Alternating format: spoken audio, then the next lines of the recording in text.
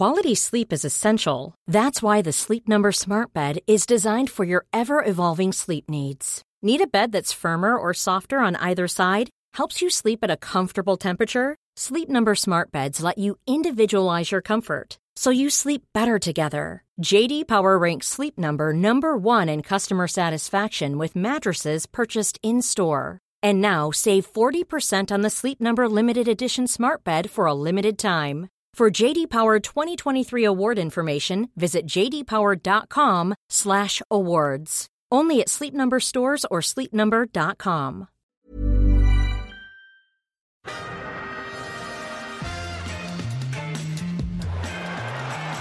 Ahí va a llegar el gol del Arsenal. Ozil marca Mesut Ozil. El envío al área, el remate. Ahí está el primer tanto del partido. No lo celebra, por supuesto, Aaron Ramsey. 0-1 para el Arsenal. This is Arscast Extra. Hello there and welcome to another Arscast Extra, as always with James from Gunnerblog, and we're back to normal in terms of time zones. Are you jet lagged? I am severely jet lagged, yeah, but I can't complain. I've been on holiday. Yeah, you can't complain. I mean, I will. Don't. Given the opportunity, I will. But we're back. We're back in London. Well, I am, at any rate.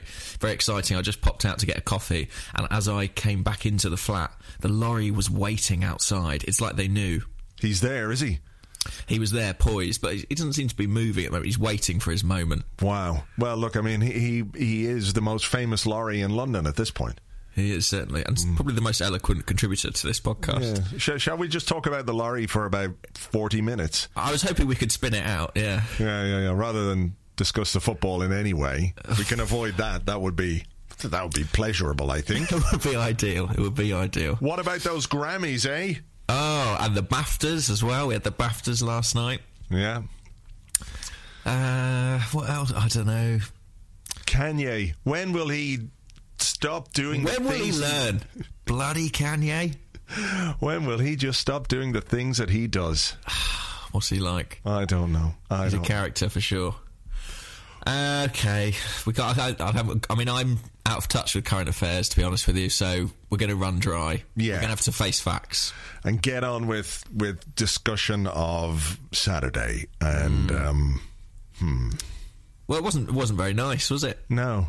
I suppose there were high hopes, high expectations going into this one. People thought, we've been in good form. We just did what we did against Manchester City, and now we're going to go to Tottenham and we're going to do something similar. And I think we tried to do something similar, but obviously did something completely different. Yeah. Well, we lost. That was the main difference. That is the subtle difference, all right. Do you think we were sort of trying to repeat the trick, as it were? Do you think we set up to basically do exactly the same thing? Yeah, I think so. I mean, I've seen people talk about the approach and saying, look, Tottenham are no Manchester City. We shouldn't give them the impetus or the momentum by playing in that way. But I think, regardless of the fact Tottenham are not as good a team as Manchester City or Chelsea or somebody like that, the intensity of a North London derby suggests that you're probably better off being a little bit cautious, especially as we're a team that isn't long into an unbeaten run and a run of games where we've been defending well after a period where we defended like clowns for a long time, So I didn't really see any issue with the approach itself, but the execution of it, I think that was the problem. So go on then, where do you think... Well, I suppose what was the difference? Where did we go wrong? Couldn't keep the ball. We couldn't keep the ball when we got it, particularly in midfield. And I think the difference between Manchester City and what happened on Saturday was that when we got the ball, that we were cutting off, particularly in the first half, I think, lots of interceptions. We were winning the ball reasonably well, but when we got the ball in midfield, we couldn't work it through the Tottenham line. So at Manchester City, we were able not only to relieve the pressure that was on us by keeping the ball, but also we were able, with the likes of Cazorla, you remember how brilliant he was that day, skipping past players and getting around tackles and creating opportunities for us to go forward and to create danger. So we never managed to do that. So not only were we under pressure pretty much all the time, we didn't put them under any sustained pressure, or we didn't keep the ball for 2 minutes or 3 minutes just to take some of the pressure off ourselves. And I think that was the main problem. And I think it was as much down to us as Tottenham pressing us in midfield. Yeah, I mean, I think they were better than City were on that day. I don't like giving them credit, but I think it's necessary in this case. I think they actually Well, now, steady on. I think you can say that they play better than Manchester City did, but there's no need to give them credit. Fair point. We can do that. Okay, well, let's try and tread that line carefully. Yeah. But no, I think it's inevitably we always look at our own performance. You know, as fans, we always look at what our team's done wrong, but I think sometimes it comes down to what the other team does right, and they did press us very well.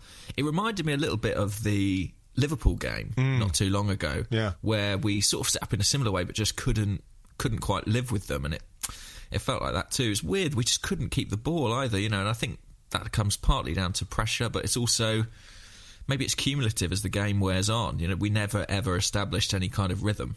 Yeah. I think that's fair enough. And I think the longer it goes on where you're struggling or you're on the back foot, the more difficult it becomes to change that.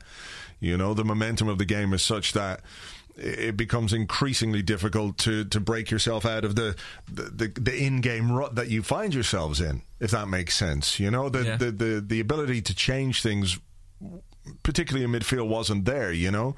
Rosicky for Cazorla. You could see why that happened, because Santi was very quiet. I think he wanted the more energetic, physical Ramsey still on the pitch, even though he was playing very poorly. But what he perhaps trying to do with Rosicky, and we know he's the type of player who can burst past players and create a bit of space and maybe create some attacking moments. But it just didn't quite work out the way that he wanted. I think it was just gone beyond the point where we could really change the way the game was going. Yeah, and I think it's easily overlooked because we've got so many options in those wide attacking areas. But I do think that Alexis and Oxlade-Chamberlain were missed. I think that just because of their style of play, they offer you such a constant outlet on the break. And they're, like Cazorla, they're people who can take the ball in a situation under pressure and keep possession and just give you a bit of respite. And, you know, Giroud didn't have his best game. I felt that he was... I don't know, I mean, he just couldn't really establish himself at the top of the team, and it just felt like we never really had an outlet in this match. Yeah. Well, what did you make of the selection of Danny Welbeck? Can you hear that's music? No, I can't hear any music. Oh, Are you having a stroke? I had News Now on in the background and an advert started playing, but it was really perfect because I was talking about Oxlade-Chamberlain, Alexis and all the faults in our team performance on Saturday, and this sad piano music started like Einaudi or something just came on in the background, and I was like, oh, you've done something really clever, but turns out it was just complete fluke. Oh, well, there you go. What were you going to ask me? I was going to ask you about Danny Welbeck starting ahead of Theo Walcott. Yeah, at the time, I thought it was actually quite a smart move. Assuming that he was ready, you know, assuming that he was fully fit, I could completely see the logic there. In fact, before the game, I was thinking, well, if you compare what Oxlade-Chamberlain and Alexis give you with what Ozil and Walcott give you, there's a big deficit there. And it doesn't surprise me that Arsene looked to do something about that. I didn't think Welbeck had a great game. I think he actually spoke afterwards and said he found it quite tough to come back into a game of that frenetic pace, despite making a very good contribution on the goal. But I thought, in theory, it made sense. What about you? I could see why he left Walcott out, but perhaps I would have gone with Rosicky ahead of Welbeck. Like you say, coming back from injury straight into that game. And I don't think he's ever really played from the right before, has he? He's often been deployed on the left for us and for Manchester United. I don't remember him playing too often on the right-hand side. But, you know, weirdly, he was involved a lot. You know, he got into the game perhaps as much as any Arsenal player did, in the sense that he played a big part in the goal. He had a great effort in the second half. He had that ongoing thing with Danny Rose. And, you know, I don't think it was lack of effort or anything like that. I just think he was a little bit rusty, to be honest. When Walcott came on, was the lack of defensive awareness for the goal an illustration of why he wasn't picked in the first place? possibly.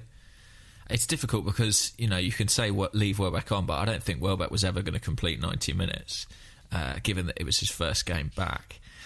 So somebody had to come on. I mean, I've watched it a few times, and it does seem like a little lack of concentration, doesn't it, to allow Bentaleb to get that ball in. It's just sort of, it's too easy, really, isn't it? It is rather too easy, you know, and I think you can say, well, look, he was back there and he was defending and he was helping out, but, you know, there's also knowing how to defend and where you're supposed to be when you're in that position. You know, that he was overloading things. He wasn't necessarily needed in that particular area at that moment in time, and he should have pushed out a bit quicker. The bigger issue I have is the miscontrol from the Rosicky pass. Yeah, that's crazy, isn't it? I don't know if everyone remembers this chance. You probably do, because your heart was in your mouth like me, but it's a brilliant pass from Rosicky. And amazing. Funnily enough, I was watching it online this moment the other day, and it was loading up. It was like a GIF or something, and it was loading up pretty slowly because of my dodgy Wi-Fi connection. And it actually paused at the exact moment where Walcott receives the pass, and it looks like he's completely clear on goal. And I was like, how does this possibly go wrong from this moment? And then, of course, he produces a horrendous first touch, which sends him pretty much exactly in the wrong direction. Yeah.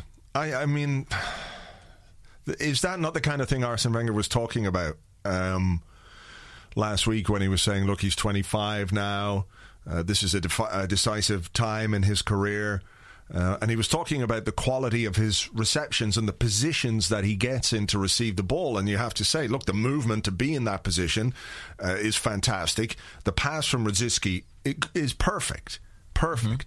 But the quality of his first touch, as it has been for a long time in his career, is so hit and miss.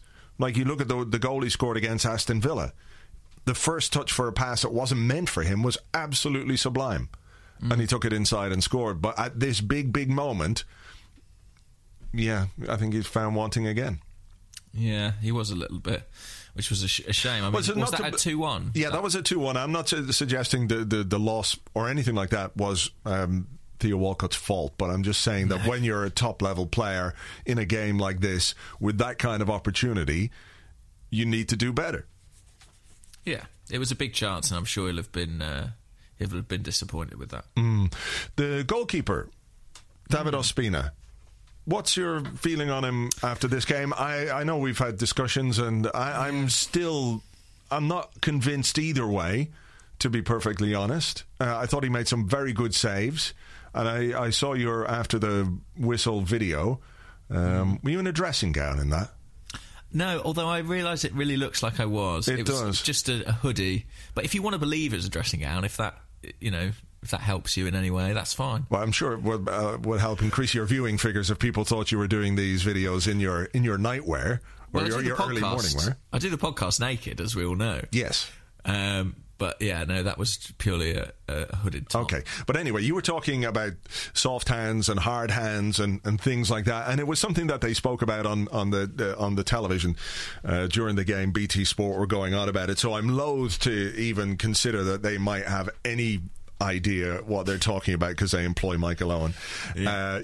But some of the saves certainly were put into dangerous areas, but I don't know how much he could really do about that, to be perfectly honest. It was one of them, I think, where he made the double save when Kane was given offside in the end, and it was a brilliant double save, but he got down so quickly for the first shot. I mean, it just cannoned off him. I don't know that you can really ask for an awful lot more, but for me, there were elements of his performance that felt just a little bit flappy. That's the only way I can describe it. I mean, there was the incident in the first half, wasn't there, where he came charging out and sort of didn't really get anywhere. I can't remember exactly what happened, but it was a sort of one of those Fabianski-esque dashes. I really don't know with Ospina, to be honest. I can't call it. I think I would need to see more to be convinced either way. I actually thought he had his best game for us against Aston Villa. I thought he was really commanding in that match, but yeah, as you say, I was less impressed against Spurs. I had a bit of backlash from that, actually. A few people saying, what do you mean? He kept us in the game. And I think he did make saves. I think he did make some good saves. I was concerned at how frequently the ball was coming back into dangerous areas. I take what you say about to what extent can he control that. But I think great goalkeepers are very good at that. David Seaman was excellent. I always remember any shot that seemed to be, at a height where it had to be palmed away, he had a real skill for sort of just knocking it down, letting it bounce and catching it, so keeping it in close to him or making sure he turned things over the bar rather than back out towards goal. But yeah, I don't know. I mean, it was the first time I think he's come under sustained pressure in an Arsenal shirt, and it was his first North London derby. It's a big occasion for him. I don't think he deserves to be dropped necessarily. I just think that there were some signs there that he's got areas in which he needs to improve, and I still think in my gut that Wojciech Szczesny is the superior goalkeeper. But I'm not sure. But I'm not sure that will mean he gets a reprieve anytime soon, because I feel like he's been left out of the side for long enough that there's something more to it, whether it be a punishment for his actions in the dressing room or just that Arsene feels that he needs this kind of wake-up call. But I don't think he'll be back for the Leicester game. Yeah, I don't think so either. I mean, I think the position is Ospina's to lose. Yeah. And I don't think he did anything necessarily on Saturday that would mean that comes about. No. But I don't know. It just feels a little bit unconvincing. The options feel unconvincing a little bit to me at this moment in time. So whether Szczesny comes back into the side renewed and reinvigorated after being dropped and is determined to keep his place, I don't quite know. But I don't know. I'm a little bit in the dark about where we are, and I do think perhaps some of the criticism of Szczesny has been overblown simply because that's the way things go, Also, isn't there a sort of novelty factor to Ospina? There's a new guy, yeah, and inevitably that generates some positivity. And he's got a good chant as well. People like that. No, but in seriousness, he's done well. He's kept a lot of clean sheets. I thought there were some dodgy moments against Spurs, but not enough to see him removed. Yeah. All right. Anything else you want to touch on from that particular game? I mean, only that.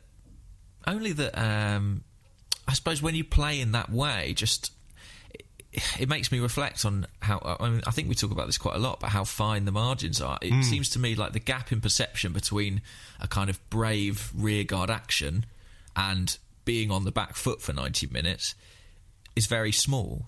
It's a couple of not even huge errors. We're talking about Aaron Ramsey possibly losing his man for a second, or Theo Walcott possibly not closing down someone quite quick enough. Lauren Koscielny doing better for the header. Yeah, potentially. But I feel like I don't know, when you set out to not dominate a game, when you set out to play in that kind of more cautious way, which is something we've all wanted to see, I think you have to accept that there's just because of the narrowness of the margins, there is a huge element of risk, and we fell foul of that at the weekend.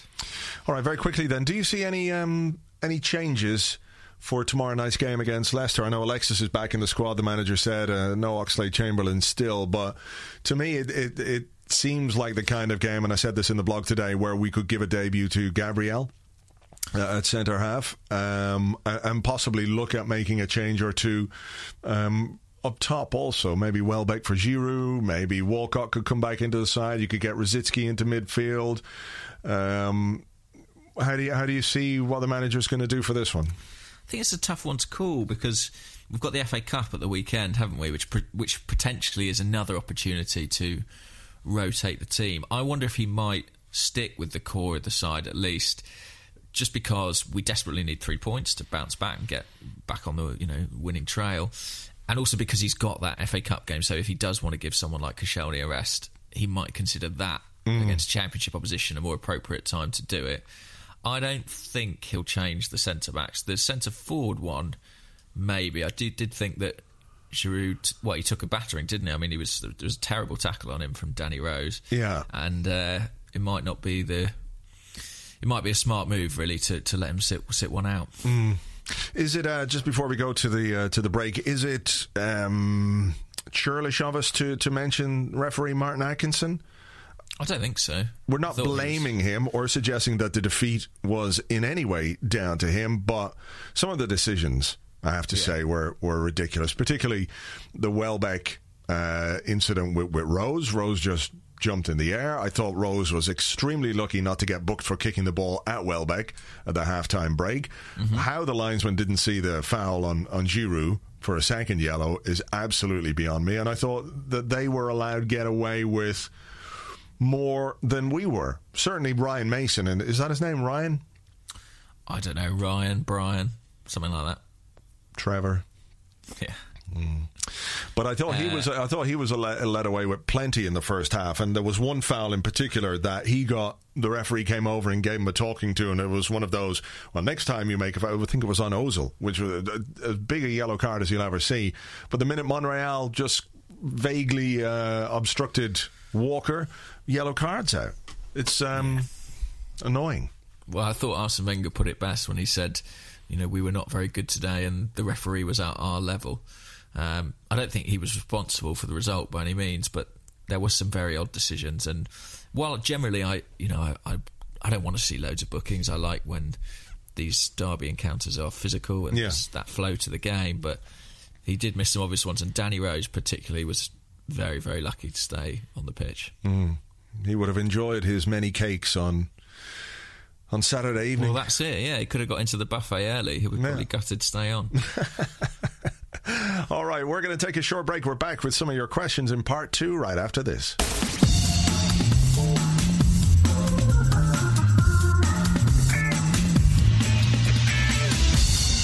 Right, welcome back to the Arsecast Extra. We're going to have a look at some of your questions now. Bit less than last week. It seems no one really wants to talk about us losing to Spurs, which is... That's bizarre. Yeah, strange, isn't Imagine the enthusiasm for football is diminished by losing to those cunts. I know. Quite people, eh? Well, what can you do? So let's have this one. It's from Borna Rang, which is a spectacular name. And they ask, for a team that prides itself on technical ability, what the fuck is up with random games where we can't string 3 passes together in a row? That is a really brilliant question. Does that mean you're not going to know the answer? It means that I'm struggling to think of an answer, to be honest, because I don't know. It's odd because, technically the players are there, the ability's there. But I think sometimes, like we were talking about earlier about momentum, sometimes the game just gets so far away from you that it becomes almost impossible to claw it back, that when you do get the ball, having been under pressure for so long, your first thought is just to get it far away rather than keep it, and there's an element of bravery and skill needed to try and maintain possession. And if you look at what we did against Manchester City, going back to that game, a lot of that was keeping the ball in positions deep in our own half and moving the ball quite quickly. And I think perhaps the fear was...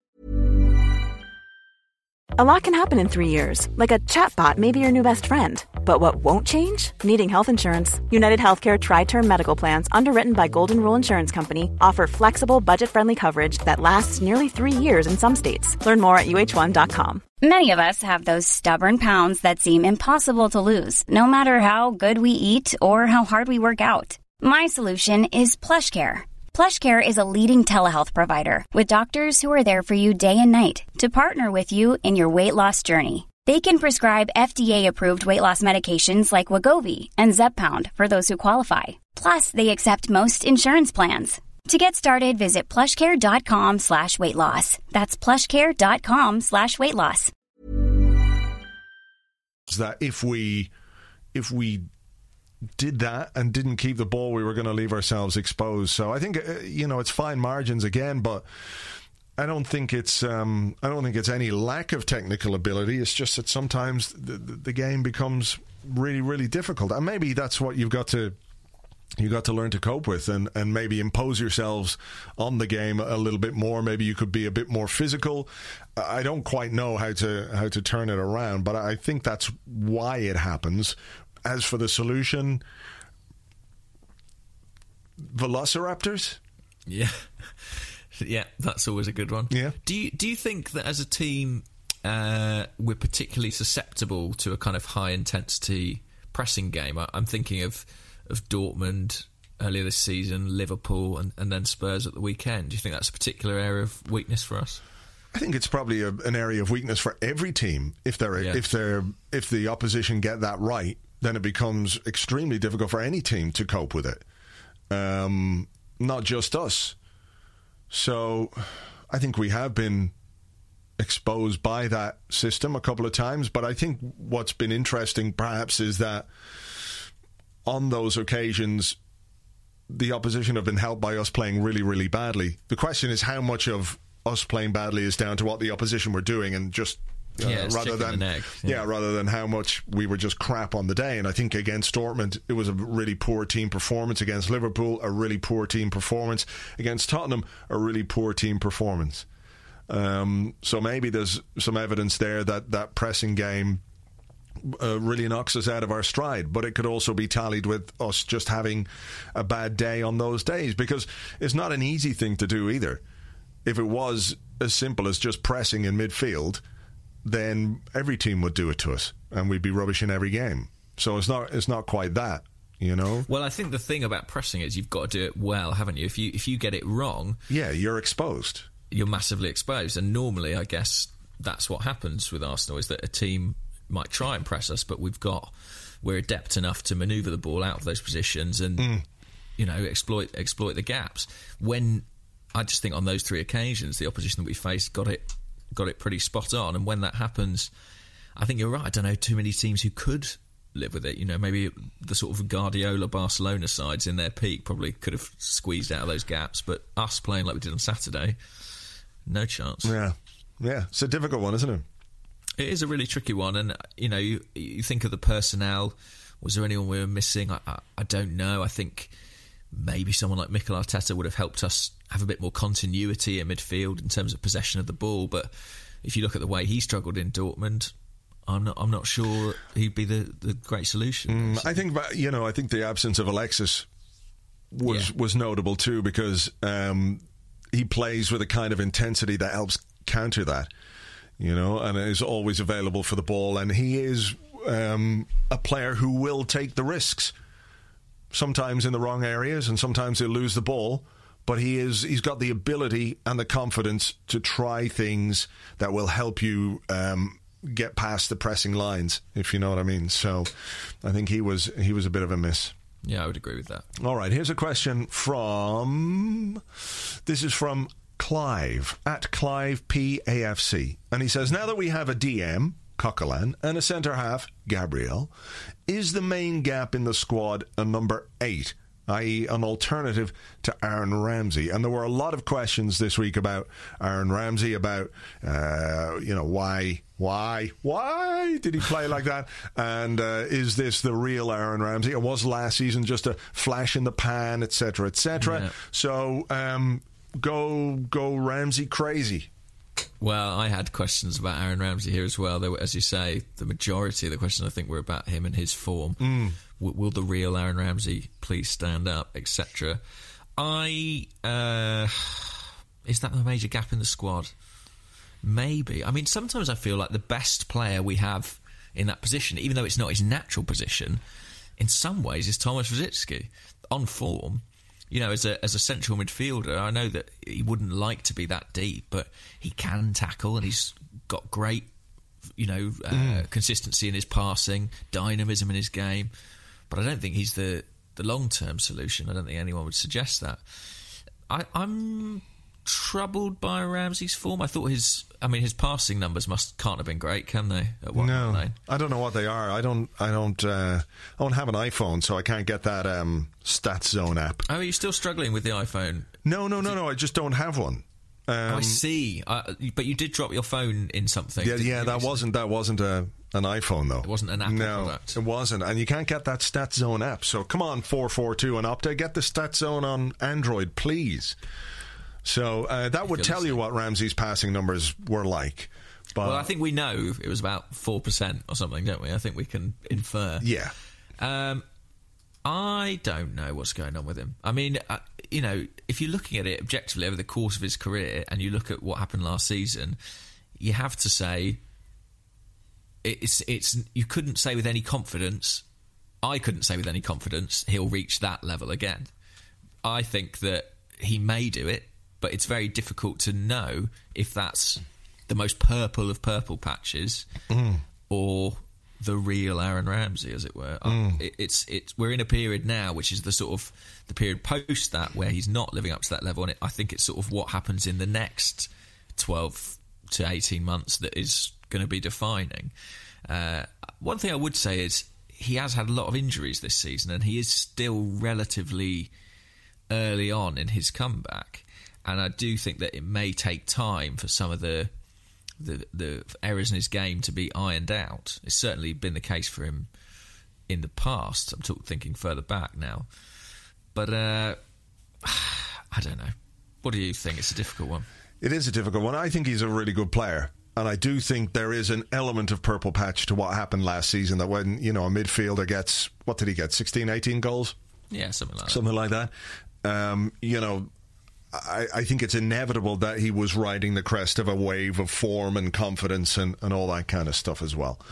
But I think it wasn't as if just last season was when he was effective. I think we saw the second half of the previous season where he slotted in alongside Arteta and just concentrated on doing the very simple things with his game, that he was a really effective player also. And I think what you need, if you've got players like Ozil, if you've got players like Cazorla, Rosicky, Alexis, you do need a central midfield player who can be a bit more of an all-rounder. And I think Ramsey's ability on the ball perhaps isn't his greatest strength, but he's such a hard worker, has a great engine, likes to tackle and likes to win the ball back, and I don't think we've seen that enough from him this season. So, I think there's a bit of both in that sense, that we're not seeing the real Aaron Ramsey at the moment, but maybe the Aaron Ramsey that everyone wants to see isn't quite the real Aaron Ramsey either, if that makes sense. Yeah. I mean, he seems to be playing a little deeper at present than we saw him for the majority of last year. Do you think that? Yeah, I mean, I think that, and I think that's where he should be playing. I think that's his more effective position. Yeah. I think as well, there was a quote from him before the Spurs game, and it just didn't quite sit right with me. And he was talking about, now that Coquelin is here and playing so well as a defensive midfielder, I can get forward whenever I want. Yeah, no. And it's like, hang on. Just relax a little bit there. Get forward when it's right for you to get forward. That's what you should be doing. Not whenever you want, because, that just suggests a carefree, I'll swan about the place kind of attitude. I don't think he really meant it like that, and I think he's, a hard worker, and he tries hard, and he did try hard against Tottenham, but the more he tried, the worse he got. But just maybe a lack of awareness of what his role in the team should be. He's certainly capable of getting us goals, but that shouldn't be his primary focus. No.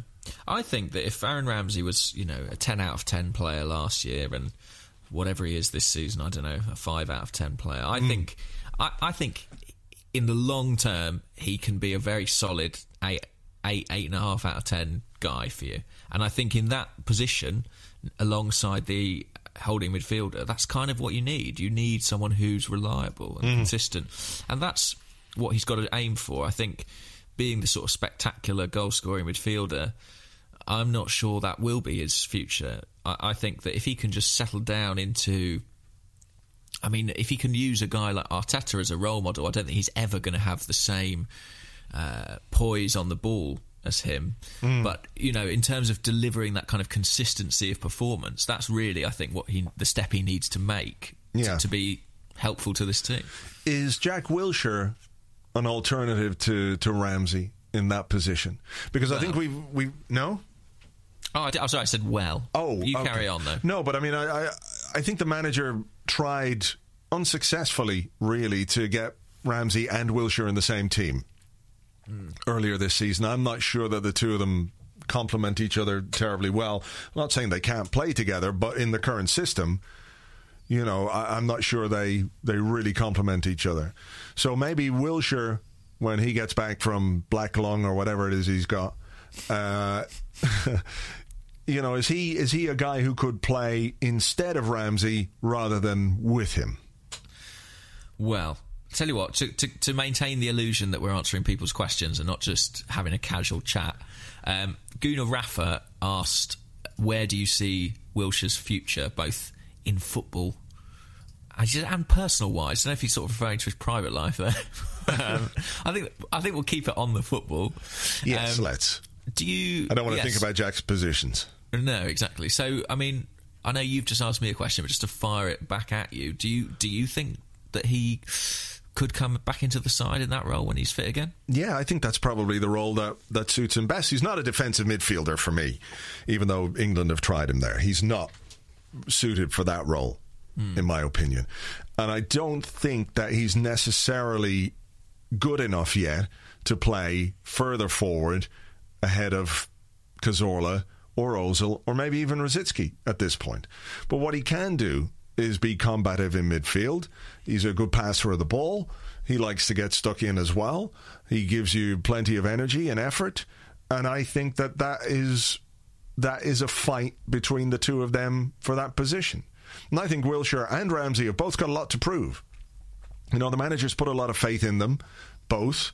Ramsey rewarded that faith last season with an absolutely outstanding campaign, winning goal in the FA Cup final. I think people forget that very quickly, with the frustration that they're feeling with his performances at the moment. But Wilshere too. Again, a guy who's been nursed through lots and lots of injuries, some of them not his fault, but that's the reality of the situation. We've had more nonsense, I guess, with him in the last little while. How harmful you think that nonsense is irrelevant. It's still there. And it's not the first time.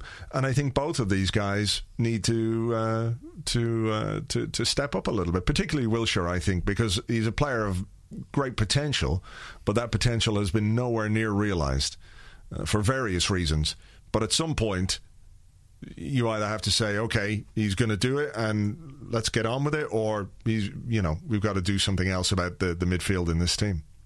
I haven't spoken to you since the latest little Wilshere controversy. Do you care? Do you think it's of any relevance or significance? The only thing that bothered me really was that he was stupid enough to be photographed in that situation. That the lack of awareness, and maybe there's he was expecting photos among his friends to be private and not put up, whatever. But don't put yourself in, and even if it's a vaguely incriminating position, don't get yourself in that position. Then nobody would know anything about it. He's out injured. He was out watching the Super Bowl with his friends and what have you, and he's got a shisha pipe for fuck knows what reason. I don't see the point, But, you leave yourself open to criticism and people suggesting that maybe you don't take your career as seriously as you should. It's all well and good posting a video of you, sprinting around on rubber bands the next day. Brilliant. Well done. Do that, but also don't do the thing that's damaging for you.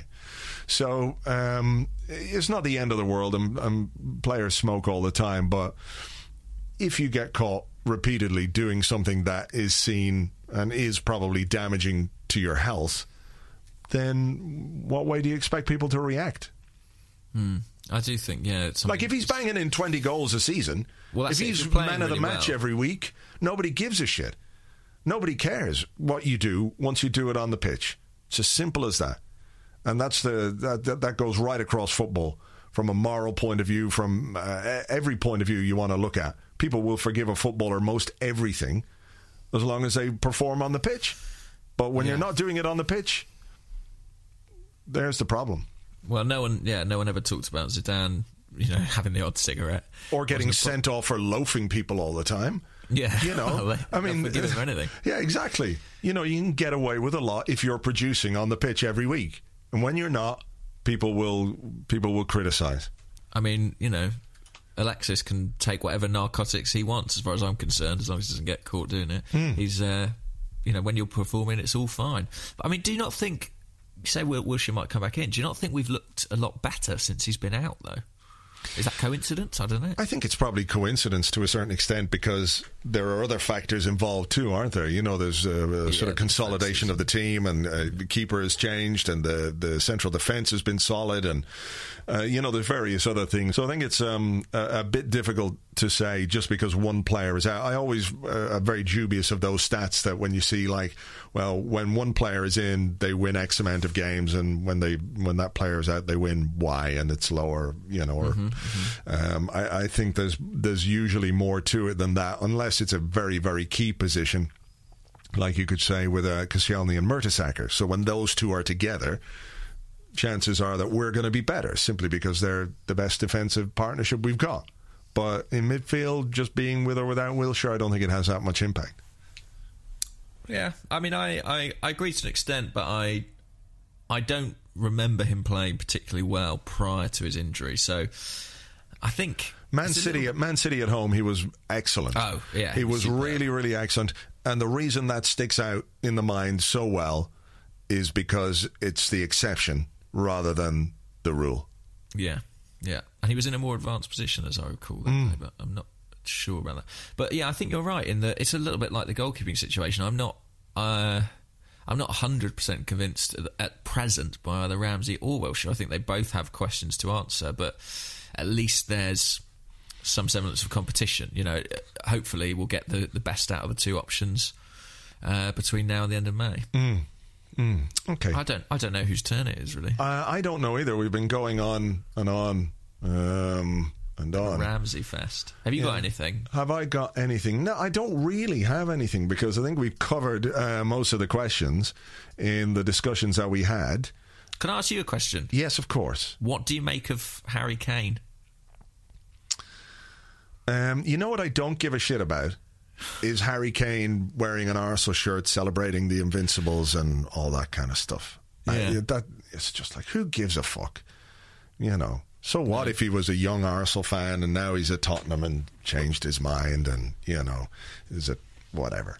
Who cares? He's an interesting guy, I suppose, in the sense that he's come from nowhere and is having a brilliant season. But could he be the next Aaron Ramsey? Who knows? I don't know. I mean, that's the thing. You have to see players do it consistently. Consistency is the hardest thing in football. You know, to be able to do the same things well over and over and over and over again is what separates really good players from the greatest players. And he's having a brilliant season, and pretty much looks like he's going to score in every game. He scored against us. He scored against Chelsea. He's got a load of goals, hasn't he? 20-odd?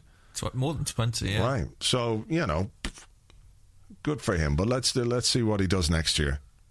Yeah, I'm very much of the same mind. I do have this slight concern. I said in my video that he's sort of good enough to improve Spurs, but I'm not quite sure he's good enough that we can rely on someone else to buy him.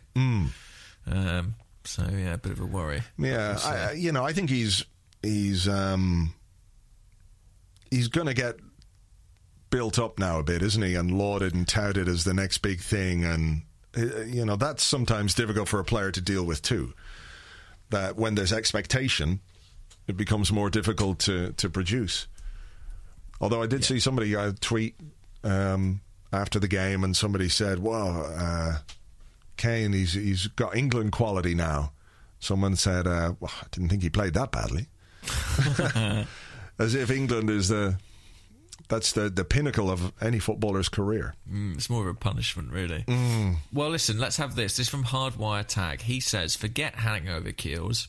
What's the best cure to get over defeat by the scum? Realistically speaking, the best cure will be to score 8 against Leicester tomorrow. Yeah. That would be the ideal cure from a footballing point of view. The other way is to get a rag of ether and just sort of trip out for a couple of weeks, sit in a room, smoke some cigarettes, eat some M&Ms, hallucinate a bit, probably have an out-of-body experience. You could imagine yourself... diet. Yeah, exactly. You know, you could imagine yourself inside the body of a tiger, just going through the jungle, eating things, being all tigerish, then getting killed by poachers, probably come back into yourself, relive that trauma on a day-to-day basis for the rest of your life. But it would still be better than thinking about losing in a North London derby. I think, and I'm just throwing that out there. I'm not saying everyone has to do that. Yeah, or that you ever have done that. I'm not saying that I haven't done that either. No, it's just an idea that may or may not have happened. Indeed. And could be happening right now. It could be. I mean, no, there is no comment from the podcast. What's your cure? I mean, the thing is, I can't get too happy about it. They let them have their little glories, let them have their DVDs. You know, they're above us now. I think I saw West Stand Tone on Twitter said he better start minding the gap. You know, I don't. It doesn't actually get my goat too much because I'm still very, very confident that come May, everything will be put right and we'll be celebrating St Totteringham's Day yet again. I heard they're showing this game in the Tottenham IMAX in 3D. Sure. Yeah, I'm sure. Oh, I'm just getting word that they can't because it's been burned down. Well, again, I wouldn't be able to comment on that. I don't know anything about that. Yeah, you could probably see the smoke from where you are. Yeah, I probably could actually. Well, it could be that could be the ether or Jack Wilshere. Yeah. All right. And on that note, I'm going off to play with my rag. Okay. A little more. And, okay, well, I'm going to start looking forward to the 8-0 win over Leicester City. Indeed. And we can discuss that perhaps on the Arsecast on Friday. And we'll be here to discuss FA Cup shenanigans on next week's Arsecast Extra. So until then, take it easy. Cheers. Bye-bye.